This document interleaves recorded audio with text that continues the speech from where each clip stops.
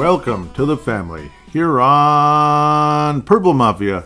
I am your host, Paladino Joey, or Joey Awajan. Purple Mafia is available on all of your favorite podcasting apps, featuring Spotify, but of course we'll see how that goes.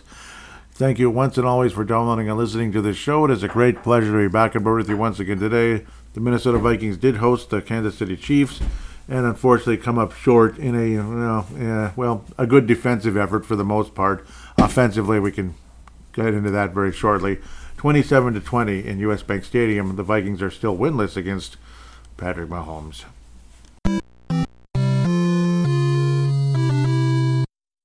Can't stand the Chiefs? I don't blame you. I can't stand them either. Honest to God. Yeah, but well, they're 4-1, and the Vikings are 1-4, 0-3 at home this year. A far cry from last season. Of course, things ended in a disaster at home against a mediocre to below average New York Giants team, which is very much below average now. So the Vikings continue to lose home games dating back to that awful playoff game early in 2023. So it's been a very terrible 2023 in a lot of ways. It kind of like 21 was bad after 2020 was bad after the 19 loss to the 49ers, and 18 was the same thing after the great 17 run, and so on and so forth. Whatever. Kirk Cousins had his nice, cute numbers and everything. Once again, you get the nice numbers. He didn't throw an interception, which is good. But you always kind of get this nervous, can't make the big play when it matters most type of vibe from Kirk Cousins. Patrick Mahomes was making the big plays, this and that. Again, I'm not a fan of Patrick Mahomes. Sorry, I'm just not. I mean, a lot of you didn't like Tom Brady just because you didn't like him. You decided he's not your guy. Well, Patrick Mahomes is that way with me. Just the way I'm approaching it, mostly because I don't like the way the Chiefs carry themselves, blah, blah, blah, especially he who shall not be named. Luckily, she who shall never be named was not in the building, so we didn't have to get that forced down our throat through the entire game. So something to be thankful for going into October. Kansas City Chiefs, of course, gave the Vikings numerous opportunities to come back and win this football game, but this Vikings offense continues to be inept, continues to fail in golden opportunities. One thing, well, I'm not even going to get into it. I don't want to jinx the guy, but I'm going to keep really quiet about that. Jordan Addison, obviously, really nice game today, at least I'd have to say, but I don't know. It just felt like there were so many plays left on the field, and the typical comical beginning of these football games most of the season this year, be it the first play of the game, the first drive of the game, a golden opportunity at the goal line in Justin Jefferson's case. Everybody's underachieving this year on this frickin' Vikings offense, except maybe a Jordan Addison and occasionally Alexander Matta. Yeah, he's underachieving too. Occasionally Kirk Cousins doesn't underachieve. He's just kind of the same old story as far as I'm concerned, where he's above average. He's kind of a Pro Bowl level quarterback, but he's never going to be at that elite level. It's just not going to happen, and it's too late now. It's too late. That ship has sailed. He's not a legend, okay? So we can like that all we want. He's just not.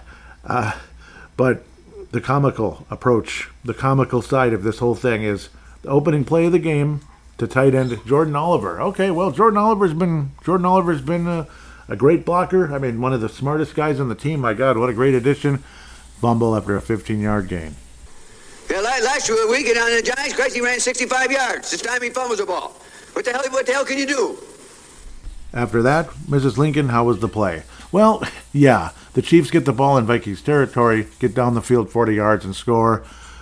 It's comical. I just feel like it's a prank on Minnesota Vikings fans. Dare we call this episode the Purple Pranksters or Purple Pranks or something like that? Or the Pranksters themselves? I don't know, but it feels like Viking fans are being pranked every single game. Great drive against the Eagles. Everything looks great. Justin Jefferson finds a way to fumble out of the bleeping end zone. Call it a stupid rule, but they all know the stupid rule still exists. So you're going to have to abide by the stupid rule and stop being stupid and fumbling the ball out of the end zone. Just who's the stupid one here? Anyway, if you already know the rule, then watch out. Damn it. But guess what? Yeah. So, like I said, even as far as I'm concerned, there are players up and down this roster that have dramatically underachieved this year. Dramatically. Starting, obviously, with T.J. Hawkinson, who I think is looking like the most overpaid tight end in NFL history. That's what he's starting to look like. He looks pathetic. right after this huge, this hold in, as they called it, because he's not holding out. He's at the facility, playing Call of Duty or something? I don't know. He wasn't playing with the Vikings. He wasn't practicing. I don't know. Kirk Cousins certainly isn't the same guy he was last year. He's back to being nervous Kirk and, oh my God, and panicking and making dumb decisions or overthrowing people at the wrong time despite having a great game here and there. There's that big overthrow. There's the underthrow. There's just the overall inaccurate pass that happens here and there. I honestly think Justin Jefferson isn't as good this year as he was last year. Did I just say that? You better believe it. Justin Jefferson is not as good as he was last year. It's like a virus that's in the entire offense of the Minnesota Vikings right now. It's a virus. Like, it's all of them. Alexander Madison's not even close to what he was the first couple years of the Vikings. He was one of the positives on the team. Like, okay, hey, he's hanging in there. He's still a relatively young running back. He's reliable. He can catch some passes. Not a great blocker, but who is, right?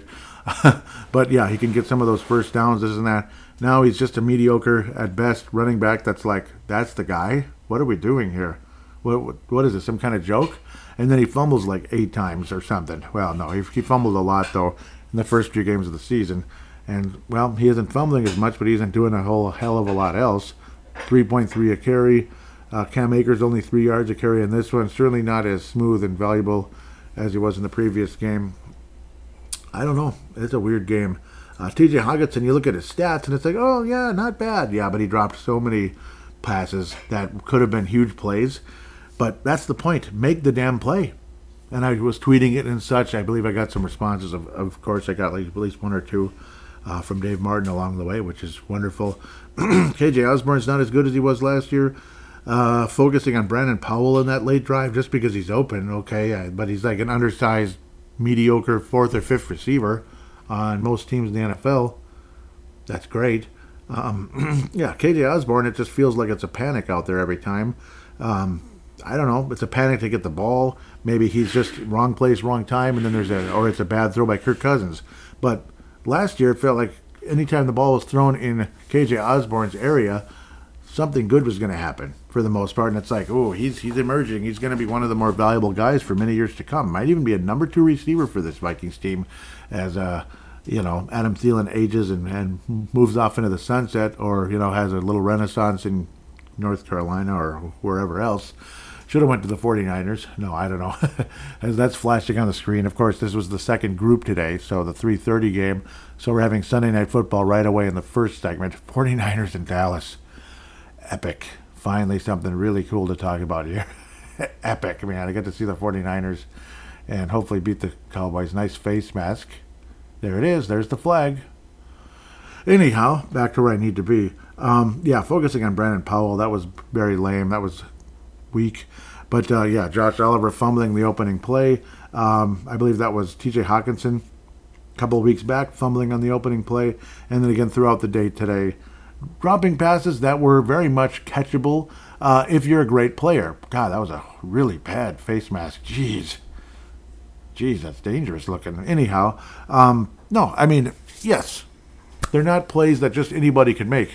But if you're wanting to be the highest paid tight end in the league, just like like the clown on the other sideline, who parades himself like a fool all the time. Maybe not as much today as in other games. Maybe he's calming down a little bit. I don't know. He didn't irritate me as much today, but yeah, a little bit later in the game. But that was more the refs on that one. Hockenson wasn't making the plays that great players are supposed to make. He just made kind of the routine kind of plays. Like, okay, it's thrown to him and he caught it and he gained a few yards. All right, good. At least he caught it. But there were the big plays that could have been made that would have possibly changed the game. You realize we lost by 1 score against the defending Super Bowl champions at home. We lost by 1 score. So, I mean, plays like that need to happen. We only scored 20 points against the Chiefs and yet kept them to 27, which tells me there is one person, I think, who is the true MVP of the Minnesota Vikings. It's not KOC, that's for sure. Or I don't even like to say that name. I've told you a million times as to why.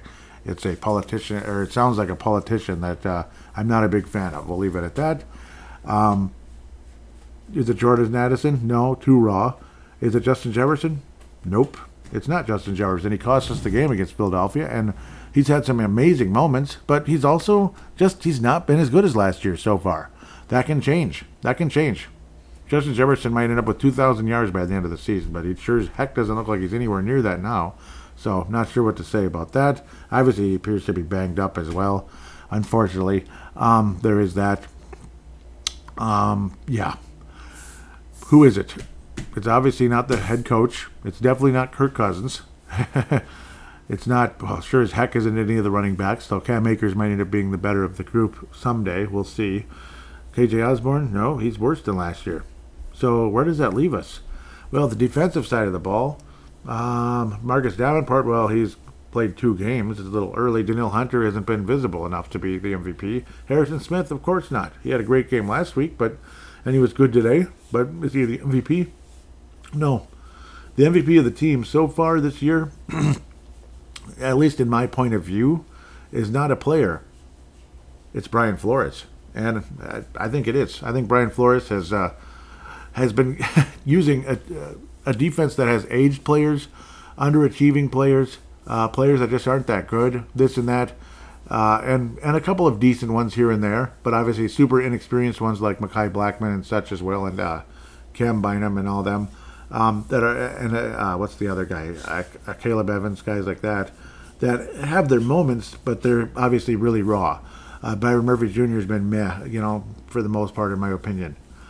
It's Brian Flores. He's the MVP. I think he's taken a defense that really isn't that good and turned it into something respectable at times. You can keep the Chiefs team down to 27. That's pretty impressive. Kept the Vikings, absolutely made Carolina look stupid last week. And obviously a rookie quarterback isn't going to look like a genius in his first year. But still, he's kept the Vikings in games in a lot of ways. It's the bleeping offense that's let us down in a lot of ways. Obviously, the Vikings defense has let them down as well, giving up tons of yards against the Eagles and such. But still, the overall scheming and, the whole mindset of the defense under Brian Flores is night and day compared to last season. So he is the MVP of the Vikings through one quarter of the season, which is, one quarter used to mean 4 games. Now it's like 4 or 5 or whatever the heck. So we'll just call it their first quarter report card. What do you give certain players? T.J. Hawkinson's getting an F. He failed. He has an F for the first quarter. Sorry. He has a right to improve that. He just might get an A in the second quarter, though I truly doubt that. Kirk Cousins, yeah, I'm just going to kind of pass these out to like notable players, not like the whole damn team. Kirk Cousins, B minus. Obviously, he's had some awful moments. He's had some good moments, but that's about it. Alexander Madison, at best, a D minus, but I'm going to say F. Alexander Madison, F. So, no, D minus. He's had some moments, so he'll get a passing grade, but he'll be one of those students that's like, whew, I'm underachieving. I got to do better. Justin Jefferson, are you ready? B plus. Yeah, people might be like, what? He's not an A plus? No, he's not. At absolute stretch to the limit best, he's an A minus. He's not at the top of his game. He hasn't been all season. Sorry. I'm being honest with you. Though, again, he's had moments, okay. But obviously, I can't let that fumble go. I'm sorry. And not only that, there were plays that were left on the field. I'm sorry, in this game today. There were. So those are major notables, of course. Harrison Smith, probably like a B. Jordan Hicks, I think, might be an A minus. He might be the MVP so far this year if you're going to name a player. It could be somebody like that or a Josh Metellus who's had some huge moments. Obviously, great hit during the game on that guy. Marcus Davenport's been a revelation. He's been absolutely wonderful since finally entering the lineup, so hopefully he can stay healthy. In games played, Marcus Davenport's an A. But for the overall season, missing those games and taking so long to come back, that brings him down to a C. And that sucks. But he's had an A the last couple of weeks. An A. It's been pretty good. Danielle Hunter's like a B minus at best. He's been visible, but not that visible. So, I don't know. I'm not ready to fork out $35 million to him either. With that said, this is an underachieving football team. And it feels like they're pranking their fans as well. Wow, San Francisco's not pranking their fans, are they? They look like an A-plus franchise. Not only their legendary helmets, their legendary uniforms and all that, and the 5 Super Bowls they won way back in the day. I think they're ready for number 6. I think it's time. It's time for San Francisco to bring home that one, since it's probably not going to be us. If you think the Vikings are going to win the Super Bowl this year, with the way we've been bumbling and fumbling and pranking our fan base, I'm not so sure. You might need to see the doctor, I think. No offense for a checkup, who might ask you a lot of questions.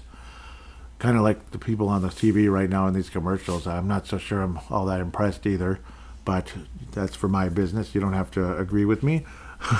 Nobody knows who I'm talking about. Just some of the commercials are oofda. I'll leave it at that. Vikings are oofda as well. 100% attendance. What a shocker. 67,000 fans in the game plus. So that's nice. Unfortunately, there were a lot of red jerseys and all that. And there were a lot of times during the course of the game, thanks to pretty good defense and Travis Kelce being banged up as well. Oh, boo-hoo. That they were kind of standing in stone silence at times. Last year's Vikings team probably would have won the game today. Probably. If last year's Vikings team had Brian Flores. If. It would have been a way higher scoring football game, most likely, if you had Donna Shell's defense out there. It would have probably been, maybe the Chiefs would have won like 41-37 or something like that. Because, our offense would have been better. We would have been overachieving or playing close to overachieving levels compared to the year before anyway. But the defense would have gotten torched, even with the clown missing like a quarter or two of the game. So, clown 87. But I guess right now there's 2 clowns that were 87 on the field today. And they made sure to embrace and all that. Good game, yeah, whatever. Ugh. Yeah. Yes, right now, so far, TJ Hawkinson is joining the clown show at the moment. But, yeah, hopefully TJ has the right for that to change within a week and have a fantastic rest of the season. It could happen, and I hope it does. Could happen, and I hope it does. I'm not rooting against TJ Hawkinson. I'm just giving you an honest assessment with what I've seen the first 5 games of the season, and I'm pissed, to be quite frank. And I'm sure most of the fan base is also pissed off at what we saw. We got to see a fake punt in the game, which a lot of us greatly appreciated. Fans were booing because the Vikings were converting 4th downs in the game, which was great. They were good plays. Kirk Cousins made some really good plays in the game today. Was he bad? No, Kirk Cousins wasn't bad, but he was just above average for the most part. He was missing on some plays. He didn't turn the ball over, which we appreciate. There is a lot of that obnoxious check down side to Kirk Cousins as well. But when it was like 4th and 2 in the midfield basically around the 50-ish, and fans were booing KOC, I said the name again, Kevin O'Connell. I'm so sick of that initial thing. Kevin O'Connell for not going for it. And it's like, it was just in the back of my mind, the minute that punt team went on the field, he's going to fake the punt. That's the one good side about Kevin O'Connell. As he's another guy who's massively underachieving this year. At best, he's a D- so far. Kevin O'Connell, the guy all of us would have given a straight up A. Maybe not an A+, but an A last year. An A- at worst. That's how good Kevin O'Connell was last year in a lot of our minds. This year, he's like a D. D to D-, maybe even an F in some of your minds. I'm not ready to throw in the F, but I'm going to put, it's going to be a D at best. But I like that. That was one thing I liked. That was one of the few moments of the game that I was like, go Kevin O'Connell. That was awesome. Ended up being a handoff to Ty Chandler, who scampered for 15 yards. Unfortunately, Ty Chandler wouldn't get the ball the rest of the game, which, I don't know. It's kind of disappointing, to say the least. So, but I guess what do you expect? What do you expect? The creativity of last year, gone. I'm just not sure what to think. Some of the get cute plays still there, which aren't good, but the overall creativity isn't there. But at the same time, again, the players are, it's just a big prank. I mean, I keep coming back to that same word. It's a big giant prank. Extremely questionable and frustrating calls. The first half of the game, it felt like the Vikings were getting a lot of solid breaks. The Chiefs were getting snake bit for the most part, but they were good calls for the most part, and it felt good. I know I'm freaking biased, but I don't mean to be. I don't mean to be biased. They were generally good calls. The Chiefs were kind of making mistakes. They were getting penalties, this and that. Generally good calls. In the second half, where the ball was ripped out of, I believe it was Metellus, ripped the ball away from Travis Kelce, and then next thing you know, they say no. There's forward progress, first down, blah blah blah. It's over. It's over, and obviously a lot of us were beside ourselves. We couldn't believe what we were hearing. Sideline catch along the way that a lot of people thought was not a catch ended up being one, though. That was extremely frustrating. Oof, that was a tough one. Like those obviously keeping the toes in bounds. Apparently, I guess it was a catch. I'm not sure what to say about that one. A lot of people insanely frustrated with how that went about. What looked like an obvious pass interference call ended up not being one. And a lot of us couldn't believe it. And then Kevin O'Connell was flipping out about the helmet coming off number 38, of course, one of the star defenders. That would be Snead of the Chiefs. And that just kind of had us all in stone silence. Like, I can't believe what's happening here. That wasn't pass interference, committed against Jordan Addison. I guess not. It was some kind of offset play. I was just kind of in stunned silence.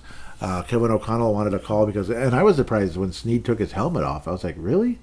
Like it's like he's like literally just like saying, here, you get the ball and a penalty, and then it ended up being none of the above. So that was really strange. The Chiefs took over. Vikings still had plenty of time, though. Plenty of time after another decent stop by the Flores defense. Vikings had plenty of time, over a minute. No timeouts, but over a minute. Pathetic clock management. Once again, pathetic. Not as bad. Not as bad as 2 weeks ago versus the Chargers. That was, like, you're all fired, go home. Go home, you're fired. Just go. It was that bad. Like, go. Whereas this week, it was better, but still, execution just wasn't there. Plain and simple. Balls weren't being caught. Guys weren't open enough. But plays were left on the field throughout this entire game. Offensively and defensively. Multiple interceptions that should have happened in this game. 2 plays that should have been intercepted in the game. Heartbreaking, to say the least. Micaiah Blackman had an interception. Absolutely had one. And it just bounced off his chest and out of his hands and all that. Like, really, man? It's like, yay, it was a pass deflection. It was awesome. We appreciate it. But then, oh, come on. You got to be kidding me. That was really catchable. And then was it Bynum? He should have had that one, too. Should have had it, man. Bring it in. You should have had it. Bring it in. It would have changed. It would have changed the game. Like, how do you not catch that? It would have changed everything. Next thing you know, the Chiefs marched down the field and scored their last touchdown of the game in that third quarter. The Vikings keep the Chiefs down to 27 after that, but only muster a single touchdown. It was a momentum-changing point of the game that ultimately ended up winning the game for the Chiefs and losing the game for the Vikings, along with poor execution offensively after that, outside of the one good drive, which we appreciate very much, where Jordan Addison was able to get in the end zone. Once again, only a 16-yard long for him in the game today. KJ Osborne did have the longest gain of the day with a 27-yard catch, but still 5 catches and only 49 yards. And again, plays left on the field. Plays left on the field. There was a play that should have been a touchdown and ended up being a field goal. Thankfully, Greg Joseph has been very good this year. Jordan Addison, yep, 6 catches, 64 yards. He led the Vikings in receiving because a certain other guy was just, I don't know. He left plays on the field. I've said that a million times in this show today. A million times. Plays left on the field over and over and over and over and over in a game where you could have beaten the best team in the league. It would have been a huge momentum boost for this team, for this franchise, particularly in today's game for the most part. It would have been a huge momentum boost, and none of it happened. It's just none of those plays were there. They were all left on the field. The multiple interceptions that were absolutely interceptions that should have been caught, and then the third one that should have been an interception as well, or a fumble, with Travis Kelce, ended up not being a fumble. That was overturned and given back to the Chiefs. Oh, man. Heartbreaking and disappointing. Insanely frustrating.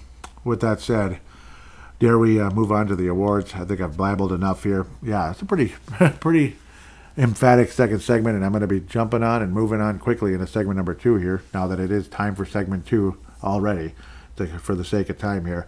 The Fran Tarkington Award of this episode, I mean, Jordan Addison's definitely a candidate. Kirk Cousins statistically is. Davenport, another nice game. Davenport's way up there. I just really liked what Davenport did. Metellus, great moments as well. It's got to be on the defensive side of the ball. Marcus Davenport and Josh Metellus are going to bring in, Hicks, I think, is a candidate every dang week. So honorable mention for sure. He has had an awesome season for this Vikings team. He was decent last year, but I think he's been much better this year. Davenport, welcome to the Vikings. 3 quarterback hits. Not pass deflections, but 3 hits in the quarterback. Definitely gave old what's-his-name a hard time over there for the Chiefs. Davenport and Metellus are going to bring in the Fran Tarkington Award. The Christian Ponder Memorial. That could go to defensive players as well for not bringing in those interceptions. Honorable mentions are going to go to both of them. It's like an urban legend how you manage to not bring in interceptions defensively that are right there, left on the field. And the most expensive tight end in football, not the best, the most expensive tight end in football can't bring in those big plays either on the other side of the ball. How all that can happen in the same game, and you only end up losing by 7 to the Kansas City Chiefs, the Yuck City Chiefs. Yuck, and yucker. I'm so frustrated with TJ Hawkinson, but I'm going to give it to both him and Josh Oliver for that opening game fumble, for literally taking a you-know-what all over the Viking fans, and the whole momentum of the game, taking a crap all over the field on the first play of the game. Josh Oliver and TJ Hawkinson, step it up. Let's go. Or it's going to be Johnny Munt's going to be the starting and main tight end all week next week. I'm just kidding. But anyhow, both of the tight ends are going to bring it in today. So I'm sharing them, just like the Chiefs were sharing with us, underachieving in the game, but also, again, great defense by Flores and all that, defensive scheming and everything, and putting these players in position to be successful versus being in position to not be successful like last season. And so far the offense has felt very unsuccessful outside of the one good rookie we have in Jordan Addison. Thank you very much. With that said, we'll take a quick break, and I mean a very quick one, and come right the frick back and talk about the Bears, and of course, obviously, all the other games this week, including the San Francisco 49ers, who are already up 7-0 as I'm wrapping up segment 1.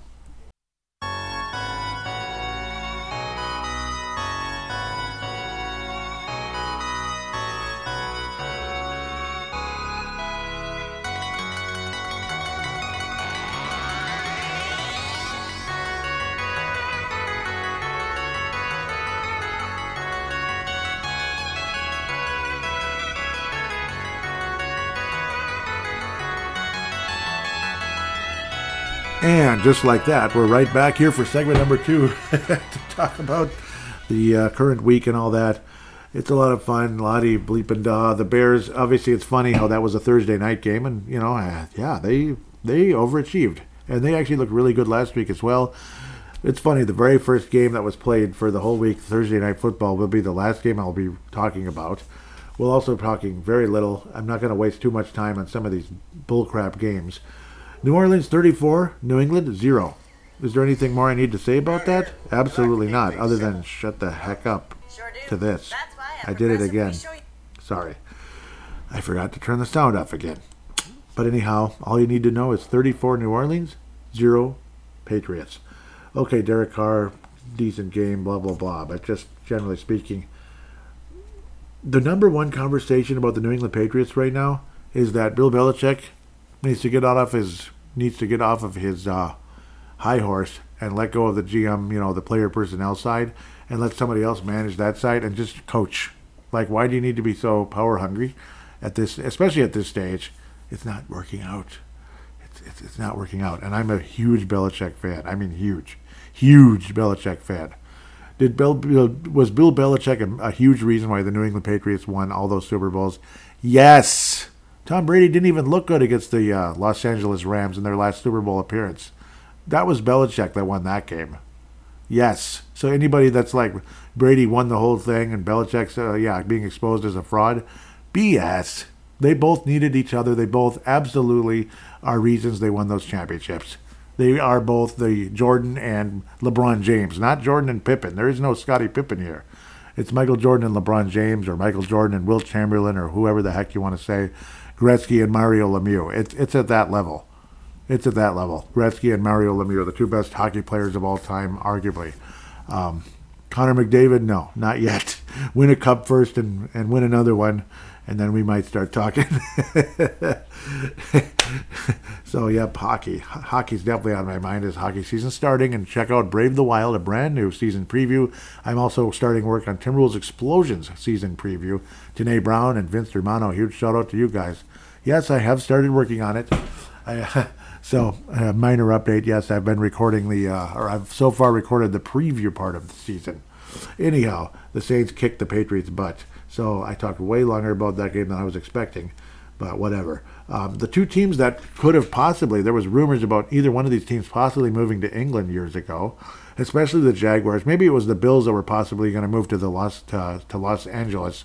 Lucky for the Bills and for, in a lot of ways, the city of LA, they just got their old team back, the Los Angeles Rams, and then years later they actually won a freaking Super Bowl in Los Angeles, not in St. Louis. So, yeah, I didn't cheer for them. Sorry. Sorry, I didn't cheer for them against the Patriots either. Nope, Bengals and Patriots any day over the freaking Rams. Jacksonville Jaguars, back to playing better football again after kind of a mess start to the season. Trevor Lawrence did not drop any of that grape jelly on the table or on his nice new shirt or anything. Kind of like the other number one pick for Cleveland, Baker Mayfield, Cam Bakefield. That's why I don't edit out some of my silly statements, because Cam Bakefield sounds kind of funny, doesn't it? Why would I edit that out? It's funny. Plus, I feel fake if I'm just going to, oh my God, I'm going to edit every mistake I make. Why would I do that? Radio hosts make mistakes. Why do you want to turn it into like a machine of a podcast? And why does Travis Kelce have to be in every single... He's on Experian. He's on... what's the other thing? Hy-Vee. And there's another one. Oh, yeah. State Farm. What the heck? He must make more money doing ads than playing football. What's next? He's going to be in the Modelo commercial too? Oh, my God. He is in more ads than any athlete right now. It's weird. Jeez.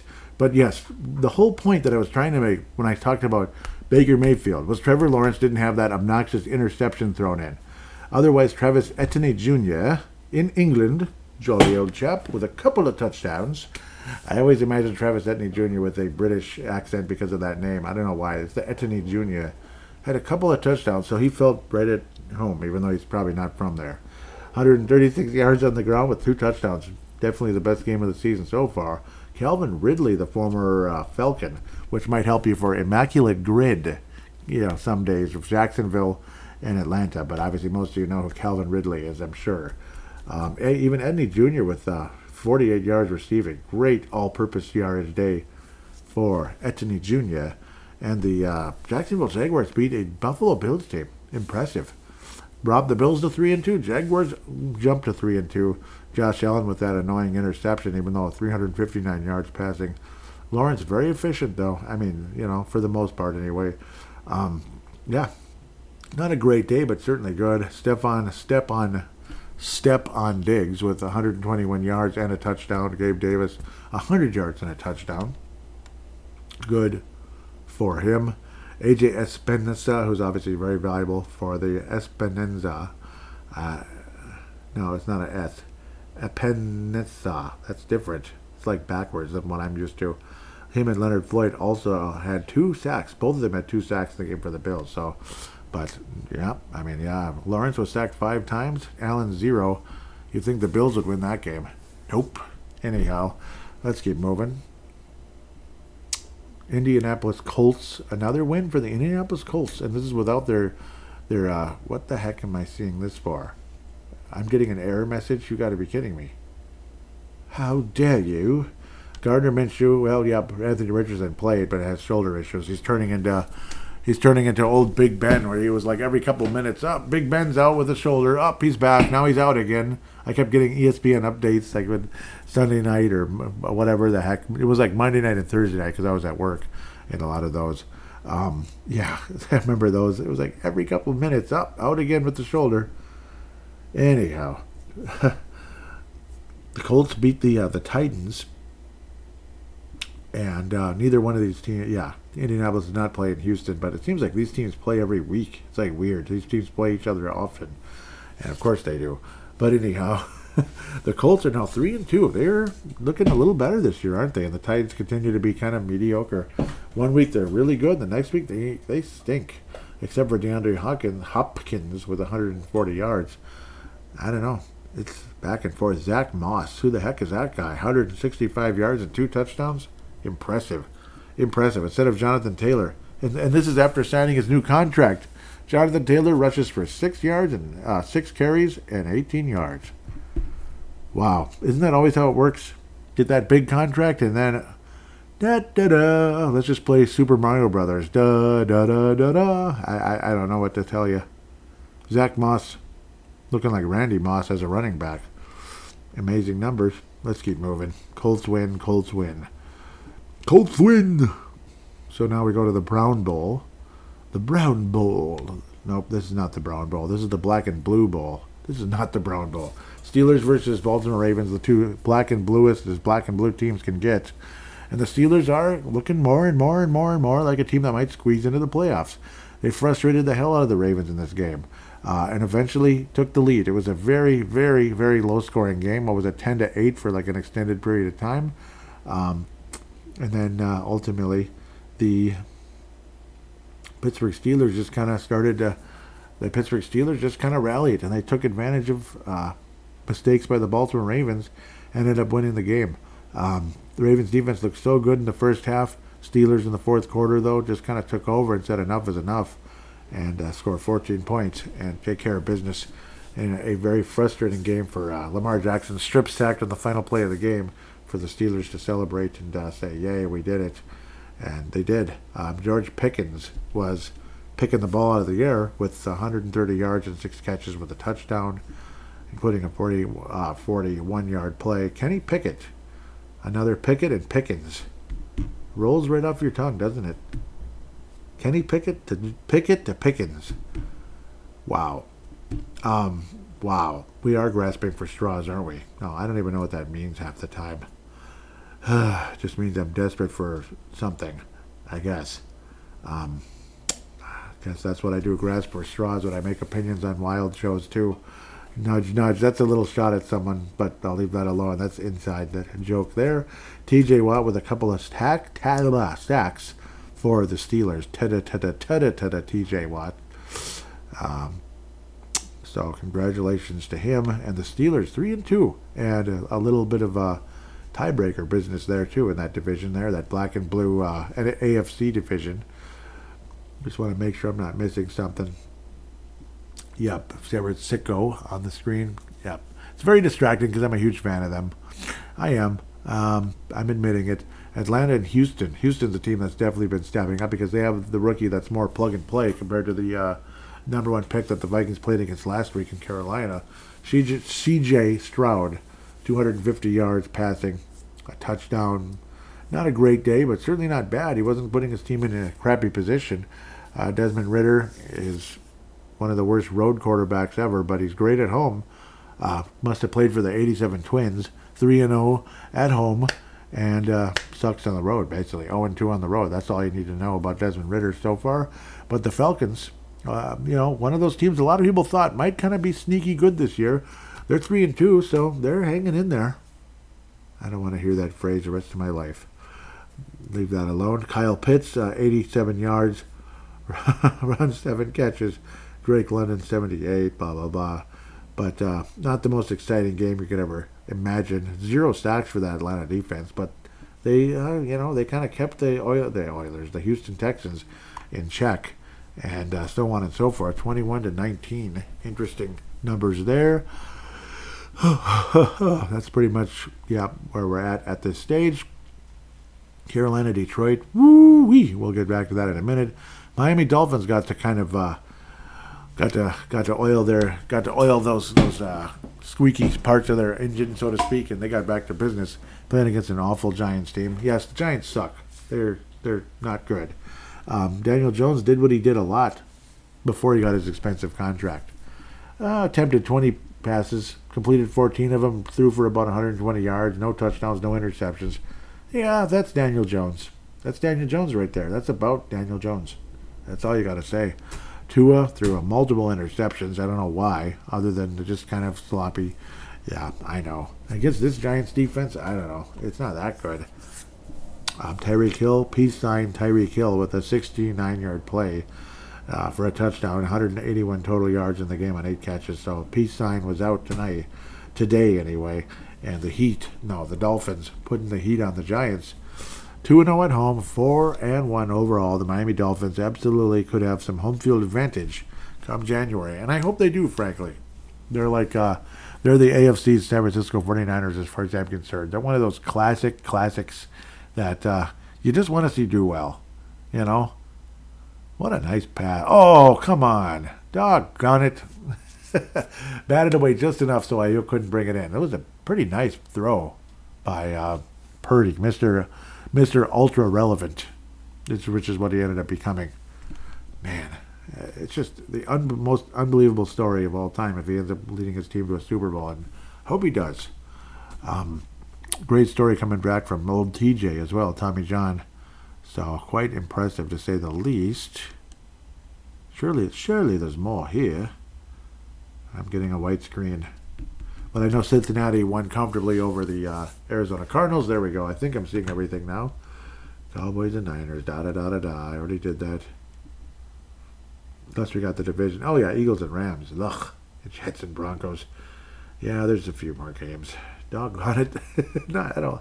These are games that are like, but, well, the Eagles are 5-0. That is something that's worth conversation. I mean, they're 5-0. They're 5-0, and the Niners hopefully will be 5-0 after today because I'm sure as heck not cheering for the Cowboys. Doggone it. That's kind of like the Viking game right there. The ball's batted just enough, and you can't bring in the pass, and that's the Vikings the whole damn game today. Catch the ball. Jeez. Jalen Hurts wasn't that great, but then again, he was better than a lot of other guys, I suppose. He was efficient overall. It's just the interception that brought his quarterback rating down quite a bit, unfortunately, to 87.9 with one interception but 303 yards. Wasn't that efficient. The Rams' defense is still dangerous at times, and they're winless at home just like us, which is funny. 2-3 overall, 0-2 at home. The Eagles are just flat out undefeated, a lot like last year when they were smoking through everybody. Whew. Yeah, the Super Bowl will be won in the NFC this year. The NFC wins the Super Bowl this year. I don't know if I talked about that last week, but I was you know, you think out loud, you talk to yourself a little bit. Well, okay, most people don't, but sometimes.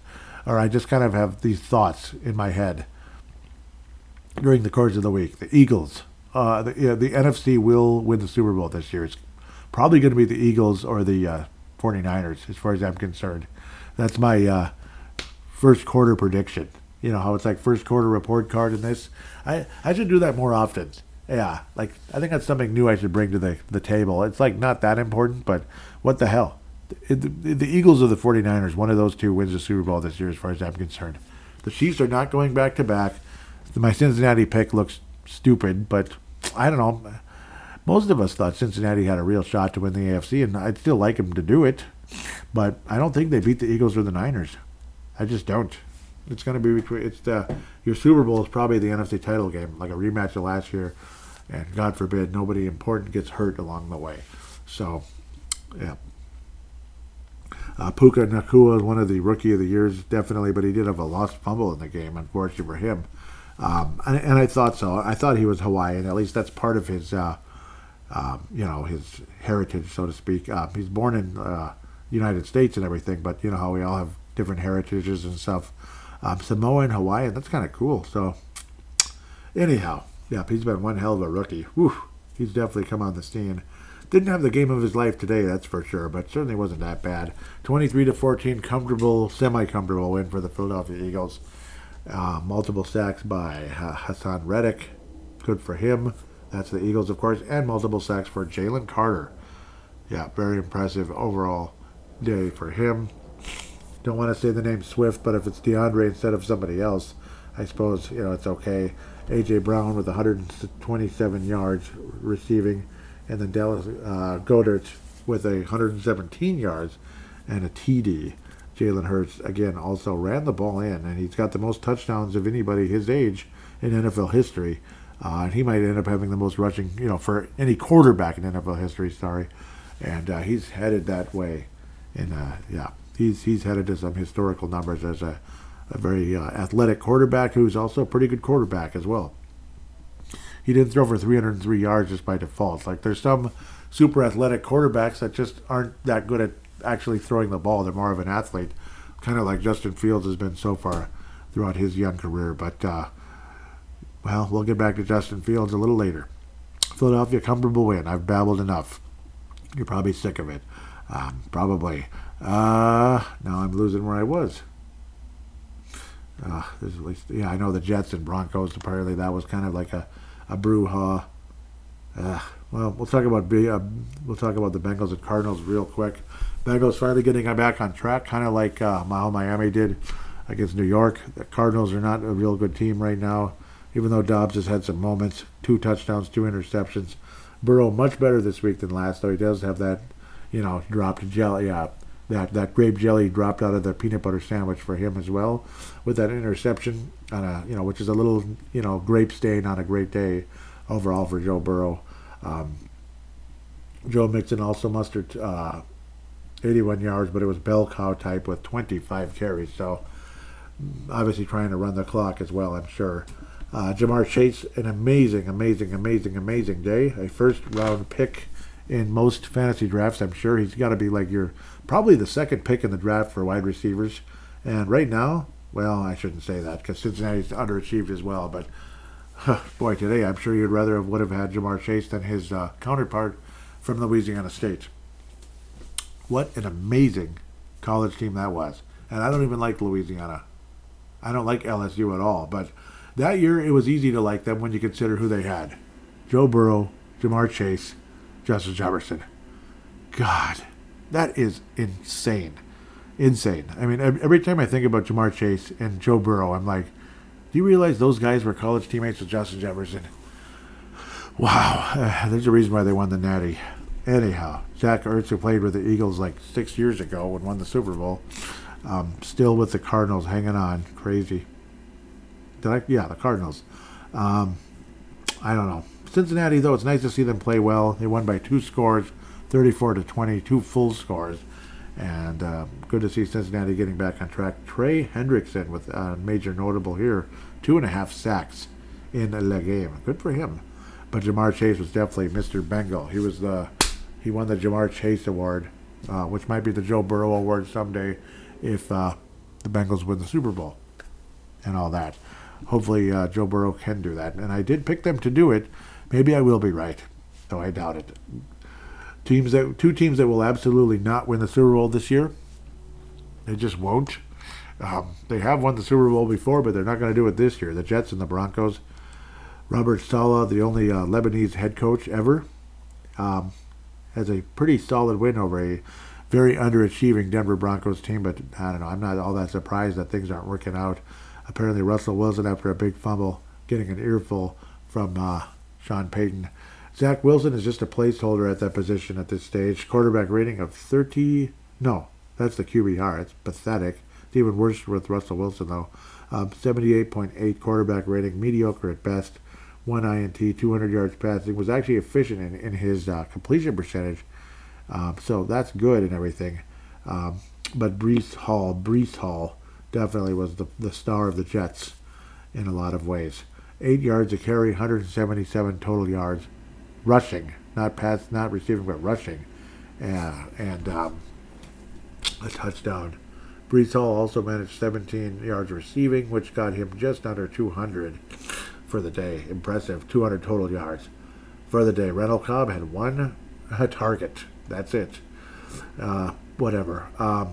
But the New York Jets defense, which is Robert Saleh's specialty, very good. He was the former 49ers San Francisco 49ers defensive coordinator when, they would have, could have, should have won and gone to the Super Bowl and won it and all that cool stuff. It's a damn shame that they didn't, actually. But I still remember seeing Robert Saleh on those sidelines for the San Francisco 49ers. Yep. Denver Broncos, not good. Not good at all. Now we can get to the NFC North roundup very quickly here. Too much battling tonight, Joey. Shame on you. I can't seem to help myself. Bears and Commanders, holy cow. Thursday Night Football. Who won the game? In Washington, D.C. A decent Washington Commanders team, right? The Bears are tanking, in a lot of people's opinion. They're falling off the face of the earth. Justin Fields shows up, looks more like Steve Young. Probably not, but looks like, well, no. His completion percentage wasn't there, but he was getting the job done, generally speaking. Completion percentage not like Steve Young, but overall efficiency in the game, very much there. Oh, man. 9.7 yards on average for Justin Fields. That's off the charts. 4 touchdowns, 0 interceptions.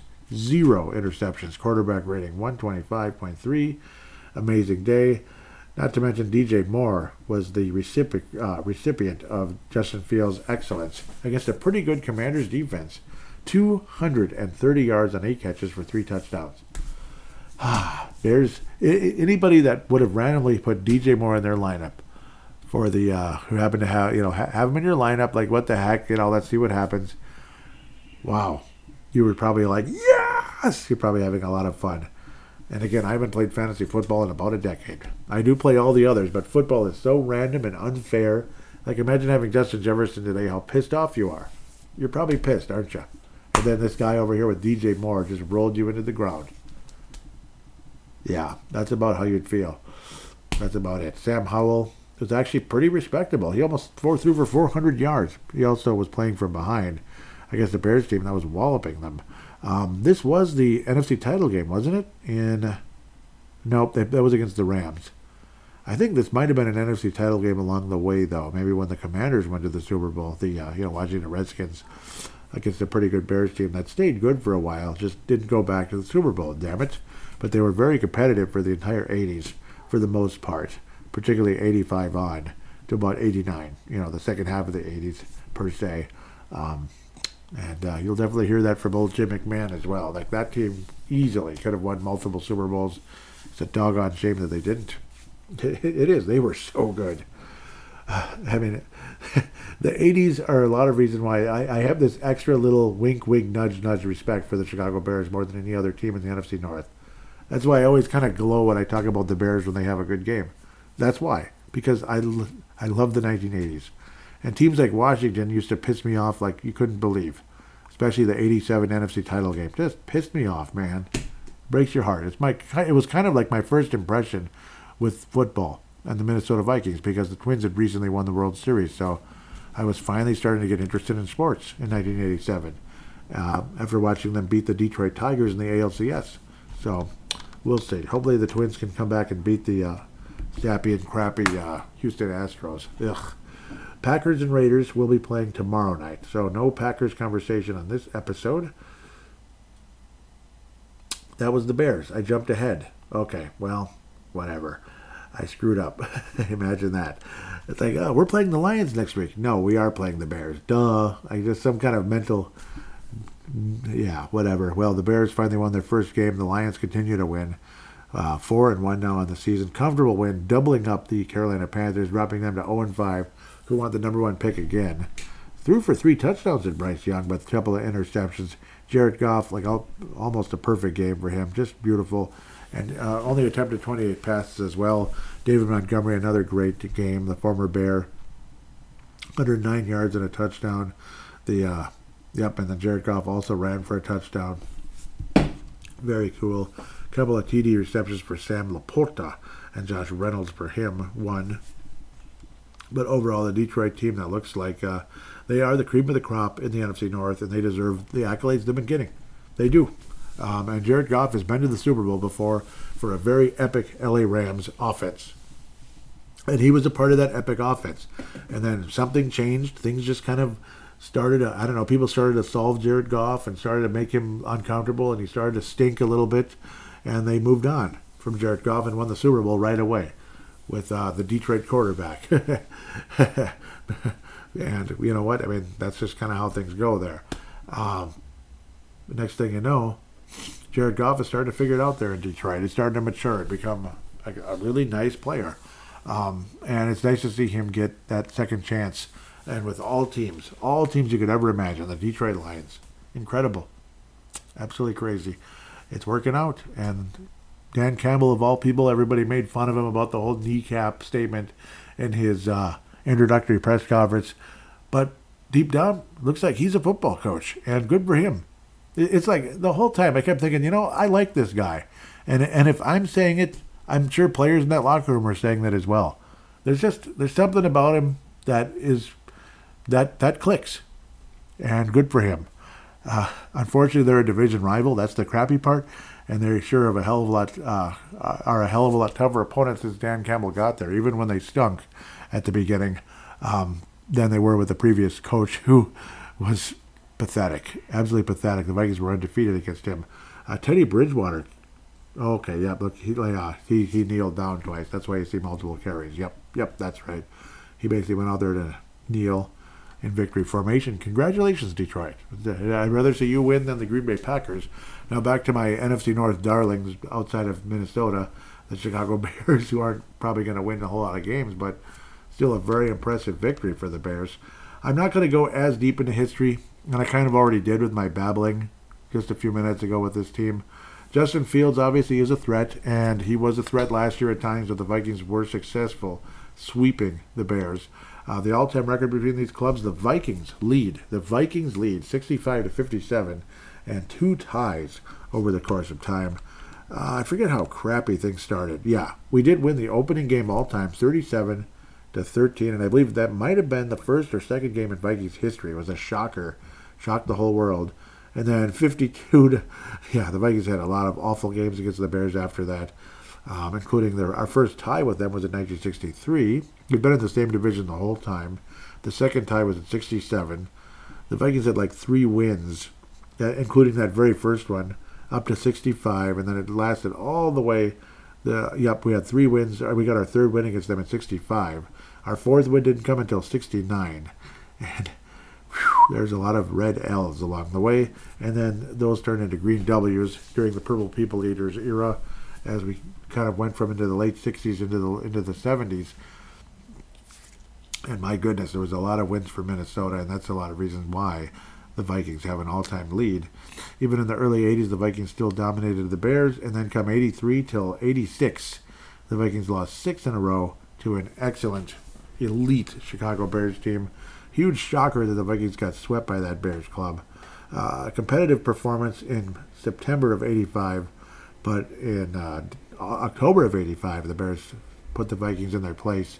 Bud Grant's final season, coming back 1 year before handing the reins to Jerry Burns in 86. A very good Vikings team, by the way, in 86 and 87, but unfortunately not as good as the Bears or the Washington Deadskins either. Vikings shockingly were shut out by the Bears, right, in 86? My God, we mustered single-digit points. We mustered 9.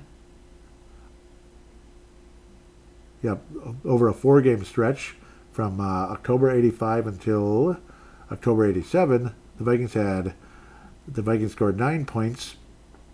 I'm looking at this wrong. No, I'm looking at it right. 9 points in 85. In October 85, October 86, 0. October again, 7, and then November 7. Man, that's just funny. So single-digit points, and then things got more competitive in the 90s. It was kind of fun to watch. Late 80s into the 90s, kind of a back and forth. Vikings did kind of sort of dominate the Bears for a little bit, particularly 94 when we swept a pretty competitive Bears team, and we all know what happened after that when the Vikings got slaughtered. On New Year's Day, Warren Moon at the helm, and some guy named Steve Walsh was quarterback, and he's a St. Paul native, I believe. The Bears walloped the Vikings in a very disappointing year when the Vikings acquired Warren Moon. Wow, it's going to be completely different now. We have a real quarterback, and then we did a whole lot of nothing. We were actually worse. We were more competitive with Jim McMahon, a 9-7 club, against the New York Giants team on the road than we were at home against a Bears team that barely made the playoffs.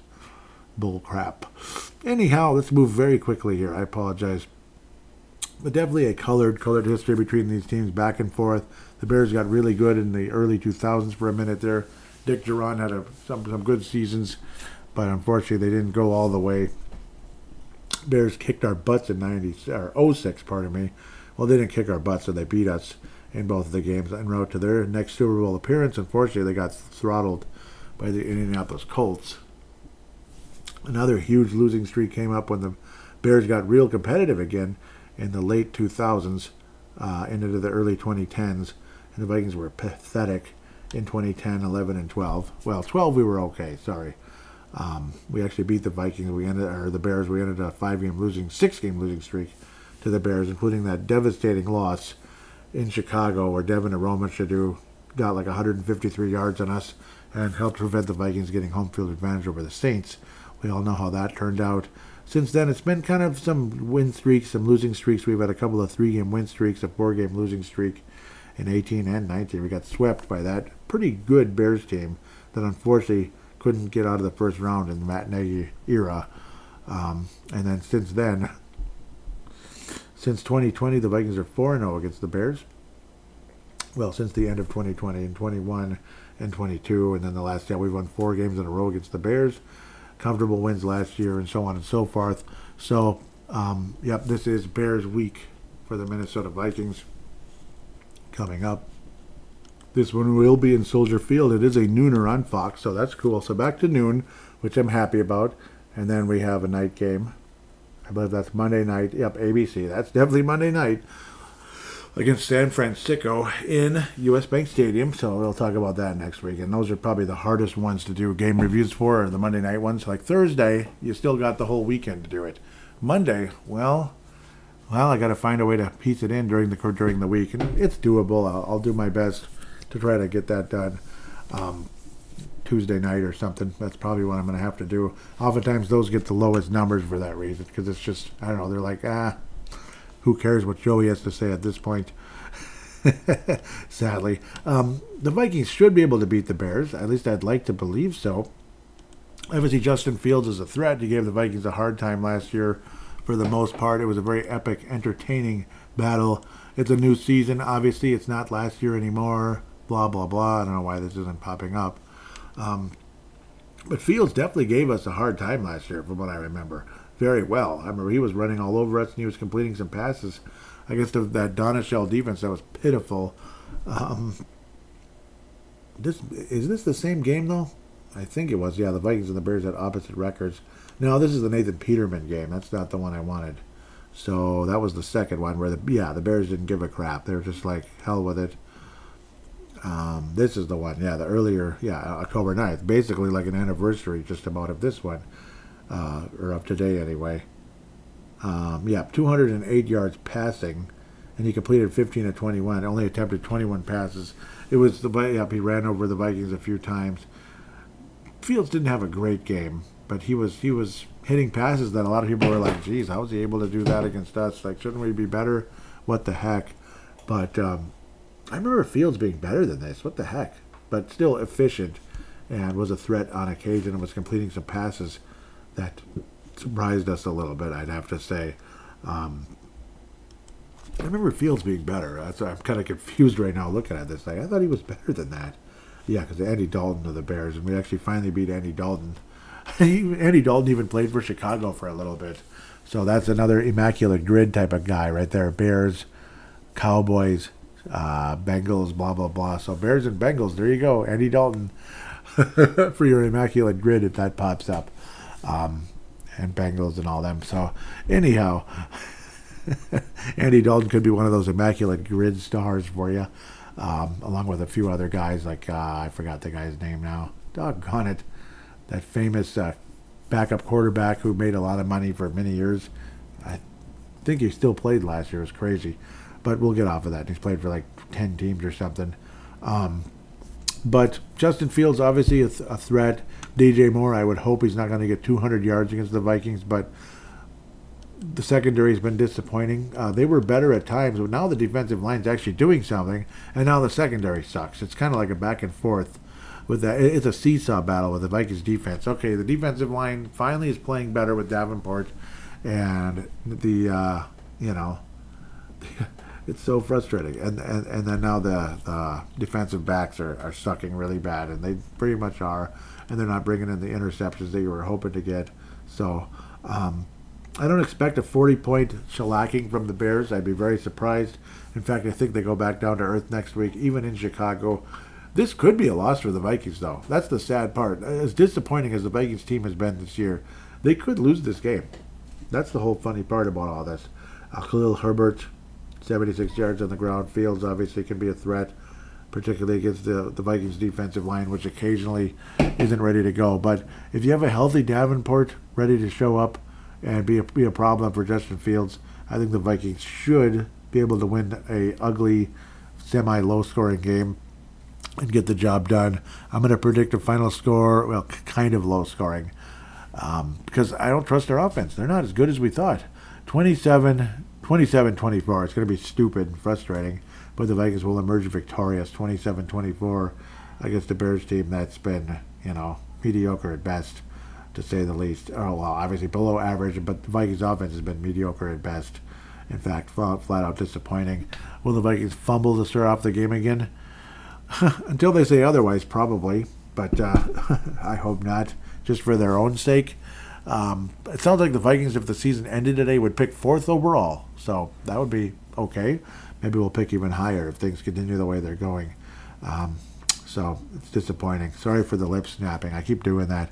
With that said, the Vikings emerged victorious. We won our second game of the season against the Bears team that, the players want to win, the coaches want to win, but management is like probably still kind of hanging in there. Like, let's try to get a couple more high picks and then work our way towards it. But the players show up to play, and the Vikings could very easily lose next week. The Bears are winless at home, so that's another conversation to talk about. So are the Vikings. So we'll see what happens. It could be a very similar game to Carolina, where it's just a team that's not good, and the Vikings aren't good either, but they're slightly better because of our overall talent. With that said, we'll take a quick break and come back and hear from Dave Hickey. He's returning to the airwaves with a call-in that I should have had on last week. So unfortunately, it's dated to last week, and I just didn't see it in time. So I deeply apologize to Dave Hickey out of Iowa, as he will have the floor opening up segment number 3, Fan Interaction, after this.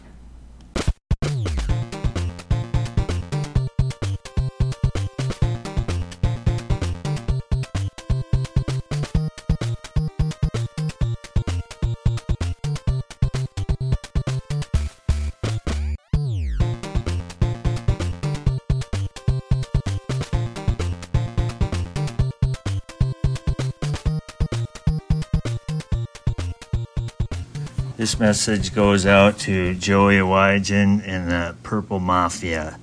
It's Dave Hickey.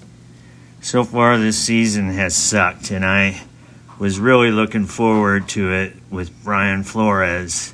I feel he's a really good coach, and coupled with a 13-win season last year, I thought we were much better shape. The season is still young, but my confidence in this team is at 0. The defense still looks like crap, and a lot of it has to do with Kwesi's draft picks. I'm a firm believer in the fact that you build from the inside out. Our defensive and offensive lines are a mess. Unless you have a athletic quarterback, which Kirk is definitely not. Last season, I thought he was actually coming out of his shell and being a leader instead of a loser in all these close games. But looks like he's regressed, although he's really putting up a lot of stats, but not the wins. I put the blame on the coach and the GM for a far below average supporting cast. They have a few stars, but other than that, I think they really need some new blood in the scouting department. Kirk did make a mistake late in the Chargers game, not spiking the ball. It was an expensive weekend for us, but it was fun, and just another loss. So far, the Vikings are 1-4 with me attending the games. The only win I saw live was the last game at the Metrodome. They barely beat the Lions. What I mean is I won't be attending any more games. They are pricing the average guy out of going to games. $700 for two of us, about the 15-yard line, second deck. Too freaking much. And there's no better seat than at home. I'm watching the Panther game right now, and as usual, they're making mistakes early again. Cousins picked 6 after a holding call that took away a JJ TD, and now finally they get on the board with the JJ TD. More freaking turnovers while they are in the red zone. Finally, we get a ball to bounce our way for a Wanham TD. So I say for a Tarkenton Award to JJ and the Viking defense, and especially Harry the Hitman. Good thing I wore my jersey 22, and we finally got a win. Skol, Joey and the Mafia members.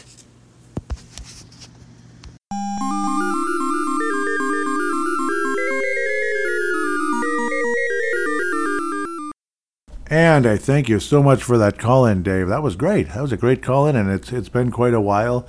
I'm not sure how far back we're talking. Yeah, so keep them coming. That was really nice. Dave Hickey out of Iowa, and a lot of great points, of course, including the cost of going to a game. And plus the team kind of showing up the way they did against the Chargers. I can't even imagine that Hawkinson getting all that bleeping money and fumbling the bleeping ball on the first bleeping play pretty much of the game, or first drive or whatever. I believe it was like the first play of the game. And then today against the Chiefs, think of how much money people probably paid for that. But yeah, $700 for two people. I just shudder thinking about that. I'm the podcast host of the Vikings. People might think, oh, Joey's going to games all the time. No, I'm not. Nope. No, well, first of all, I think it's a lot easier if you want to be able to comment on the game like Dave did there. When you're, it's a lot easier to comment on the game when you're able to watch on TV. Now, of course, there are some aspects of being in person that are helpful, which way back in the day, I probably would have been an awesome podcaster for Timberwolves Explosion when I used to be a season ticket holder, because you can see stuff that people, when the camera's not on people, you can see some interesting interactions going on in the course of the game. I miss that, but $700 is to a point of insanity. Like, you could get, back then, in the early 2000s, $700 actually was probably more than what I paid for a full season with the Timberwolves, like 40 games or whatever it was. Think about that. So when you put that in perspective, when it's just one game, you and your wife, it's just like $700. And it probably doesn't even include food, I'm guessing, or maybe it does. I don't know. But plus, you had to travel from Iowa. That's a long road trip, a lot of time and effort. Plus, again, the fact, even if you live in the Twin Cities, like Golden Valley, Minnesota, which is very close to, the city of Minneapolis, still, it's a lot of work with the traffic. It's a lot of work with the parking. It's a lot of work with getting to your seat. It's a lot of work just going to the bathroom quick or something. It's just, it's a lot of stress. Though you do get to see a brand new stadium. I'm sure that's awesome. And a lot of people do love that. But heck, at a young age of 44, I'm too old for that bleep. And that's sad to say. There's probably people in their 70s at the games on a regular basis. But some people like to be around crowds, and some of us just simply don't. Big point there. And, of course, just how the team is, the turnovers and all that stuff, how Cousins looked like a decent leader last year at times, and then, of course, curled in his shell on the final play of the season. Didn't that figure? And then this year, he's been that curl up in a shell guy pretty much ever since. So, great points. That was a really good call-in. I'm being very sincere when I say that. That was good. Thank you, Dave. So we'll continue. And yeah, I mean, if I just rehash everything, you might be like, well, yeah. I mean, I'm not. Yeah, like sometimes you just deserve the floor, and then let you have the floor. Quite simple, rather than me just rehashing everything. Let's get to Twitter or X or whatever it's called. I believe it's X. Yeah, it is. I'm just playing around. Didn't realize I had two windows open. Yeah, but Dave Hickey on Twitter as well today. He is definitely shooting for that gold star. I would say he's got a pretty good chance at it. Trenches matter most. Yep, that was the most recent episode. Purple Mafia 407. Trenches matter most. Gerald String. Yep, there's some likes. Sam Gupta. There he is. Yep, Sam Gupta out of California. Hey, great to hear from you. It says, and he's a Purple Mafia Hall of Famer, just like Dave Hickey is, by the way. Thanks as always for cranking these out so quickly after game wraps. And yep, you're always welcome for sure. See, and that's the thing. Even though I may have lost the Facebook page, which is really devastating and sucks, we'll see if it ever comes back. The fact that a lot of you guys that are like the legendary pillars of this show are still around, it's just, it's so cool. Like on X or on Instagram, it is so nice. And thank God for Instagram to pop up as well, where I could get, I can hear from Mark and Mike Dale, Mark Carlson, Mike Dale, and some others on there. It's so cool. And those of you out there, like the Jerry Hickses, why am I forgetting so many? I'd like to hear from Cedric Paulding, War Damn Eagle, in case you're listening, Cedric Paulding, Auburn fan and Minnesota Vikings fan. I think he's a New York Knicks fan in basketball. I think so. Seemed like he was a Warriors fan for a while, though. Sam might be too. I don't know. Just in case you want to tell me, Sam, what's your favorite basketball team? Maybe your favorite hockey and baseball too. I'm always curious when people are coming in out of California. Maybe you like all the Minnesota teams, or you have a specific California team, because there's teams to choose from there. So obviously the Dodgers and the Giants and the blah blah blah blah blah. So you get the idea. I believe there's 5 baseball teams to choose from, right? So they stole 2 of them out of all places, New York, which is funny. The Giants and the Dodgers. It's freaking funny. Gerald String and Vince Germano also retweeted the show, just like Tene Brown out of New Zealand, Gerald String out of South Dakota, and Vince Germano out of Australia, mate. Yep, okay, and here's someone who's kind of not too happy with my statement, and yeah, it's okay. I was saying after the Vikings game this week, I'm boycotting. I'm probably going to retract on this anyway, but I just don't like him, damn it. After the Vikings game this week, I am boycotting the Kansas City Chiefs the rest of the season unless it's the Super Bowl, wherein I would be emphatically rooting against against said Chiefs team. I'm done with this media circus. Go away. Most people agree with that, I would think, but of course, there's always the one person, there's always the few that don't, and those are the ones that respond, which is, it totally figures. Like, it's, like Ted Williams used to say that there could be 50,000 fans in the stadium cheering for him, but he'd always hear the one that's booing. And that's kind of what this is right here. Fozzie Simon is booing me right now. He says, yes, may the gods forbid football being fun. What does your boycott mean? You're a Vikings fan. It's not like you're saving up for a Kelsey jersey. At least I hope not. And no, of course not. I don't need a fire starter for that. I've got plenty of fire starters from, and I can get kindles in the yard by just picking up sticks and stuff. But anyhow, I mean, watch what you want. But good Lord, man, live and let live. Skull. Well, at least you ended it with the skull. I don't know. Does that really make football fun, having the media circus with Taylor Swift of all people? I don't know. And partially, I probably have a little bit extra angst for the whole Taylor Swift media nonsense, because in the summer she came here, and for a concert, there was a concert here in the summer, and everyone went crazy over it. So it's like, shut up, go away. I don't want to hear about her anymore. And then here we go with the Travis Kelce nonsense to open up the season. And it's like, oh, Lord, not again, please. Here's another thing. I think, 10 years ago? No, 8 years ago or so. My wife happened to bump something. My wife happened to put up a Taylor Swift video on the smart TV for a split second, like music video. And right away it was like, oh my God, turn that off. I can't stand it. It's the most obnoxious garbage.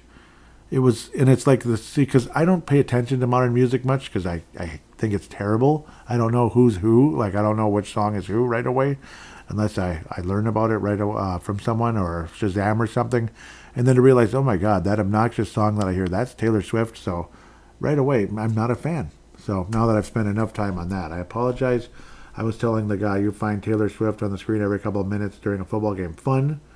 And I'm like, that was my response. He responds, that doesn't bother me. I find it a little, I find a little lighthearted and it's fun, which is what this is. It's lighthearted and harms none. It's lighthearted though? I don't know. Is it really lighthearted to go to her every couple of minutes? I don't know.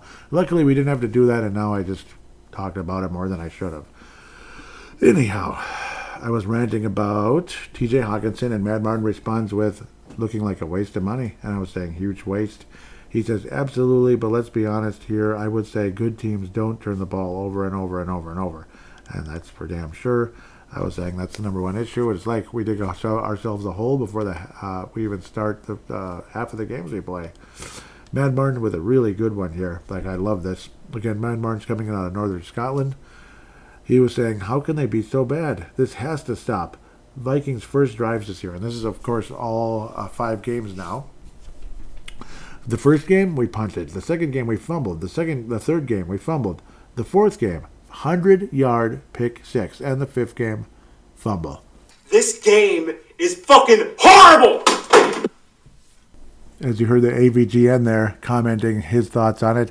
There's another one out there that I'm going to probably have to get. If I can remember which video it was on where he's like, that is some F. But he says the word. Yeah, I don't feel like saying the word out of my own mouth. I'll let the nerds say the F-bombs, I guess, on this show. Yeah, so, yeah, that is some bleep when you think about that. Those are the opening drives of all 5 games. The first one, punt, that's lame and frustrating. I think it was a 3-and-out. It was like every weekend. It's Saturday morning, it's Sunday night. Oh, crap. No. That's kind of what it was like. It was like your typical weekend, like back to work. I don't want to. But then the fumble, 100-yard pick 6, and fumble. 1-4. I mean, that's all you can say. 1-4. It's freaking terrible. I was saying it's a sign of another lost season. Mad Martin says, again, agree. Well, if nothing, consistency is important. First play is a lost fumble because, well, what else could it be with this team? I was saying it's literally comical at this point because it's multiple times now with multiple tight ends. It's like we can't believe what we're seeing. Mad Martin wraps up that thread saying, it's either laugh or cry. I'm taking the first one. I cannot take this team seriously anymore. Absolutely. Me neither. I can't take him seriously. Absolutely. There I go, snapping my lips again. What was I saying? Okay, nope. Mad Martin started this thread. He says field goals are not going to get this done. Another poor red. Yeah. See, we can't do jack. We can't do jack. And that was after the KJ Osborne miscommunication. And that's happened multiple times this year, along with Kirk Cousins. Kirk Cousins and KJ Osborne, the chemistry is not there anymore. It's gone. It's gone. Whatever chemistry was there 2 years ago and into last year, the KJ clutch in 21, and then a really strong second season last year. The KJ clutch touchdown against Carolina a couple years ago in OT. That was beautiful. And a lost season there, too. But this feels like this might be one of those really bad years, though, where maybe we just might end up firing Kwesi at the end of the year. Very possible. Dave Hickey out of Iweja jumps in and says, freaking fumblist Vikings and stupid turnover by the Vikings. They just keep making mistakes. Yes, they do. Mad Martin says, what a nice play, but the third quarter was painful. And I believe that was that fake punt. Yep, that's what it was. Yep, and I was saying BS. If that's not pass interference, I don't know what is. Yep, that was the one with Addison, yeah. Addison and Snead. I don't understand. Dave Hickey says, amen, brother. The officials screwed us big time on this one. I think so, too. And Vikings Uncensored podcast like that one. Yep. Skull Vikes. This was something with Phil Mackey. Phil Mackey actually said something. That's, of course, Phil Mackey of Score North fame. Yep. Phil Mackey says, I'm a KOC guy, but needing to burn 3 timeouts before the 9-minute mark of the fourth quarter is all-time chaos. And yeah, that's the other thing with Kirk Cousins and KOC. It's just too much panicking and too much just poor clock management, poor execution. It's a team that you can't take seriously. Like Matt Martin said, we can't take them seriously. Could that be the title of the episode? But for now, I'm going to go with Pranksters because that's one that is more of a general thing. And, well, it's going to be a title of an episode sometime this season, I'm sure. But for now, it feels like they're pranking us. Phil Mackey continues, and he's not talking to me, unfortunately. I wish he was. Some people get responses from these big-time hosts. Phil Mackey says, could also criticize Vikings for extra point after the last touchdown. Analysts suggest go for 2, make it a 6-point game, thus only needing one more score to beat a dynasty rather than 2. I would hope that the Chiefs aren't a dynasty, but I don't know, I guess. Dave Hickey says, agree, KOC making lots of Zimmer-like coaching decisions, and that's not good. Skull Vikes responds to all of us saying, usually agree with you, but KOC as a play caller is a disaster. Great hype mouthpiece for the team, but bad coach. It's kind of sad to say, but it sure feels that way, doesn't it? That would be Skull Vikes. Let's Gritty, and he does follow Purple Mafia, so he's following me and Phil Mackey and some others as well, quite a few others actually. Interesting. It's actually a pretty popular Twitter. Dave Hickey, yep. Dave Hickey was saying, I'm a big believer in Hawkinson being remember that? Yep, being an Iowa fan. He was a great Hawkeye. But he at least cost us the Chargers game and quite a few other plays too. And now again against the Chiefs. Damn. And looks like there's 2 Dave Hickeys. It's David Hickey and Dave Hickey, but it's the same guy, I'm pretty sure. It's just multiple Twitter accounts. So that is the end of the Twitter. Thank you guys. And the @Purple Mafia Show. Similar with Instagram, I'm going to have to use the smart device for this one because it doesn't work real good on the web, unfortunately. Yep, so it's basically Purple Mafia Show. I don't know if it's or just Purple Mafia Show itself, but that's how it shows up on Instagram. That's our new way to have some conversations here. I'm running into something. More BS here. Scooted. Yep, sorry, I apologize. Okay, Instagram. Humanly possible here. I'm sorry for the delays. Yep, okay. So, there's 2 posts. There's like the in-game thread and the post-game thread. And it's always now you're getting this public stuff that I don't really want to see. I think there was... Yep, okay, yeah. See, this is where it's a good idea to check, like I used to do on Facebook. Occasionally people comment when I post up the new show, like, yep, the show's out, like I used to, and then there's a comment. So I may have skipped one in the past, but I won't this time. Mark Carlson out of Iowa says, trenches matter. You said it, Joey. And yep, that was another thing Dave Hickey said as well, how important it is. It really is important. And that was before I said it on the show last week. So, yeah. No one is jumping up and down about this game against a weak team. That'd be the Carolina Panthers. They barely beat them. Well, okay, let's get back in the fight for victory number 2. All right, just hope they play the next team as... What just happened? Oh, okay, I see how you do this. Hey, nabbit. This is confusing. I want to make sure I'm clicking on the right thing. Okay, yeah, because that's how it continues. It's kind of weird. Let's just hope they play the next team as well as the Jets did for a while. And another comment. The NFC has some... Yeah, that's what I'm saying. The NFC has some very strong teams, and the Vikings are not one of them. The Lions are 3-1. In fact, this Vikings team is... And now they're 4-1. Yep. This Vikings team is almost the bottom of the barrel as far as win-losses are concerned. Only the Panthers and Bears are worse off. So this year, it's starting to feel like 2011. Yep, I feel. Yep.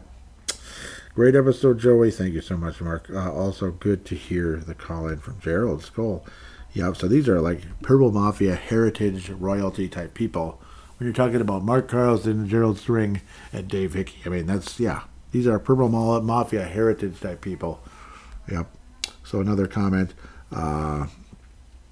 Early this week, late last week, so to speak. Monday Night Football comment. And yes, you're more than welcome to do this as often as you like, by the way, because I think it's fun. Hey, Joey, no doubt you watched the Monday night game, Seahawks and Giants. Yeah.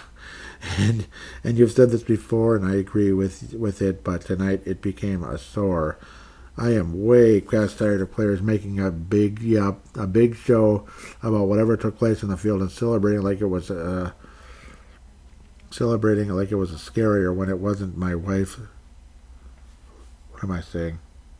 A big show about whatever took place in the field and celebrating it like it was like it was the biggest thing ever.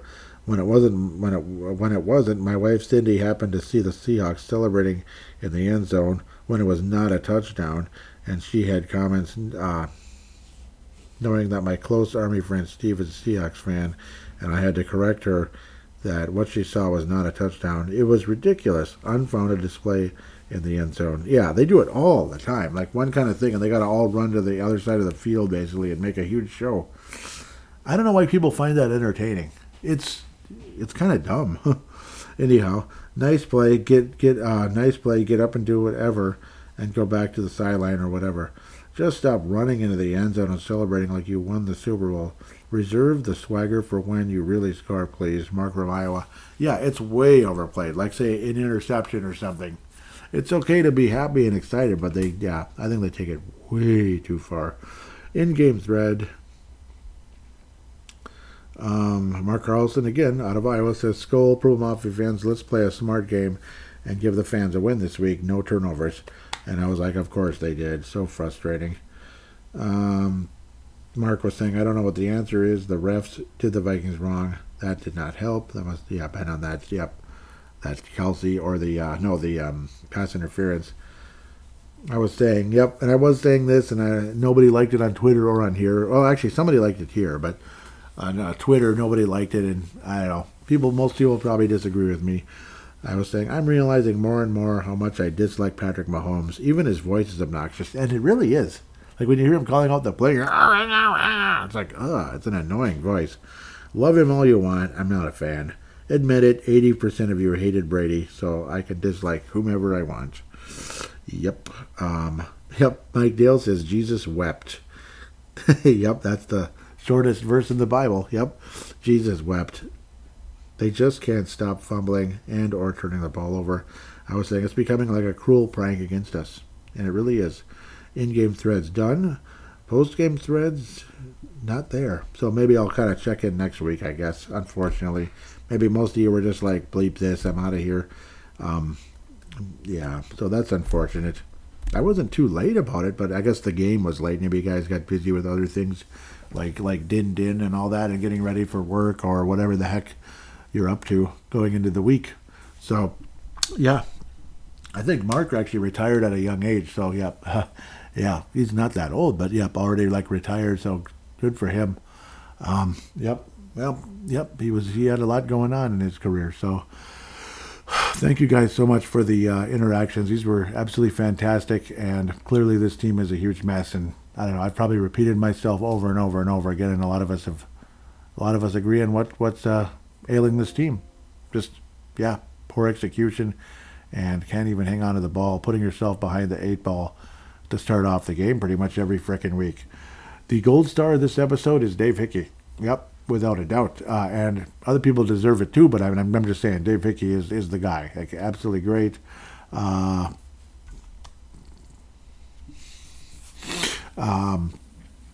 do we go from here? Mark Carlson will bring in the silver. Mad Martin will bring in the bronze, but like a silver plated bronze because you're so awesome always, and it's so many. Actually, God, yeah. See, that's why. I'm just going to give out 2 silvers and no bronze, okay? Or, well, actually, we could give the bronze to Mike Dale. Mad Martin, just with this one tweet alone, makes him like a gold-plated silver. Because, I was thinking that back at the time. This is awesome. Like, it's so... You think about, it's something that's kind of simple, But no, it's so epic and so telling as to what took place in the first 5 games of the season. Can I read the tweet again? How can they be so bad? This has to stop. Vikings first drives this year. Punt, fumble, 100-yard pick six, fumble. It's so epic. It's probably the best tweet of the entire year. The best and the most telling tweet of the entire season. Okay, I think I know what I did wrong here. Quote. Not view the quotes, but quote it out. Easily the most epic tweet /X of the season. It says so much.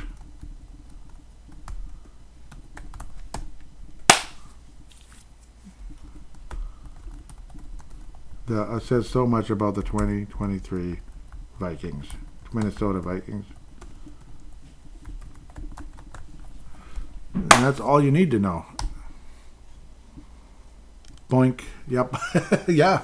I mean, that's why at bare minimum you got a gold-plated silver. It's just that, obviously Dave Hickey, what a great week. Great call-in and a lot of good points as well. Just that right there, though, is the gold star, the platinum star comment of the week. It's just it's so perfectly placed, and it's the whole season in a nutshell right there.